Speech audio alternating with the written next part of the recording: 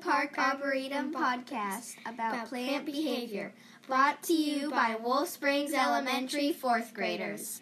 You may think plants don't do much, but actually plants have lots of different behaviors. A question you probably have is, what is plant behavior? Actually, plant behavior is just plants being plants. That's right, plants do behavior all by themselves. To show you, here are some examples of plant behavior. Firstly, did you know that the reason the roots grow down is because gravity pulls them down? Secondly, if you put a plant in a sunny window, after a few days, the stem and leaves are probably pointing toward the sun. That's plant behavior. The leaves of the plant turn towards the sun because the leaves need the sunlight. To plants, sunlight's like food, but to us, sunlight's just sunlight. Thirdly, another example of plant behavior is photosynthesis. In fact, plants make their own food by using photosynthesis, and they have to have behavior to do that. Yet another plant behavior is vines. In fact, if the stem of a vine touches an object, it grows around it. That's why sometimes you see vines growing around fences.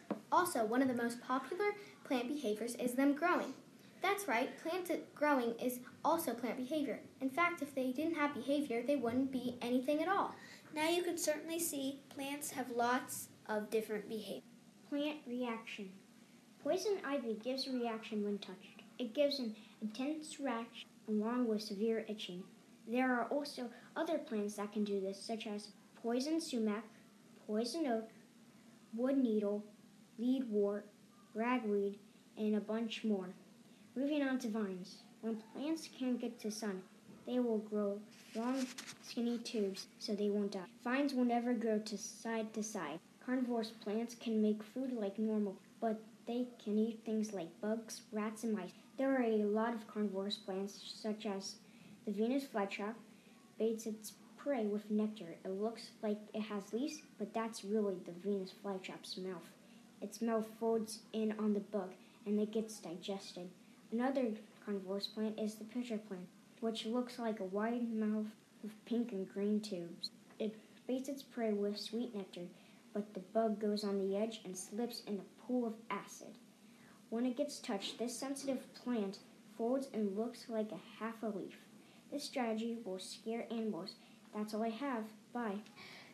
Plant adaptations. First, humans adapt to places like plants do, but plants take longer to adapt. For example, water lilies have air tubes, so they float on water. Next, you might not believe it, but our bones are hollow, so we can float like water lilies too. Some plants have big leaves to catch a lot of sun and water. And that's a perfect example of an adaptation to a habitat. Large plants that grow in the cold grow close to the ground to avoid cold winds and powerful snowstorms. Plants that grow in hot places or deserts have a big water storage because it does not rain often in hot places and deserts. Adaptations are a reason some plants are found in the hottest places on Earth and in the coldest places on Earth. If plants don't adapt, they die. Plant safety. Wouldn't it be weird if most of your body parts are for your safety? Well, for some plants they are. The lobster pot trap has inward pointing hairs that force bugs to a certain part of the stomach, where it's digested by the plant. Some plants have leaves called spines or thorns, so animals can't eat the plant. Spines are stiff, thin, and very sharp. Thorns are sharp and pointy. Desert plants often have fewer or smaller leaves to save water. Some plants' leaves are covered in hair. Hairy leaves do not lose water as quickly as smooth leaves. Other plants also have cool ways of trapping bugs. One plant has sticky beads that smell delicious to insects, but once the bug lands on the plant, it gets stuck there.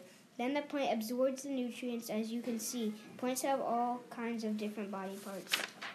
Thank you for listening to our podcast about plant behaviors. Until next time, this is our WSC 4th graders signing off.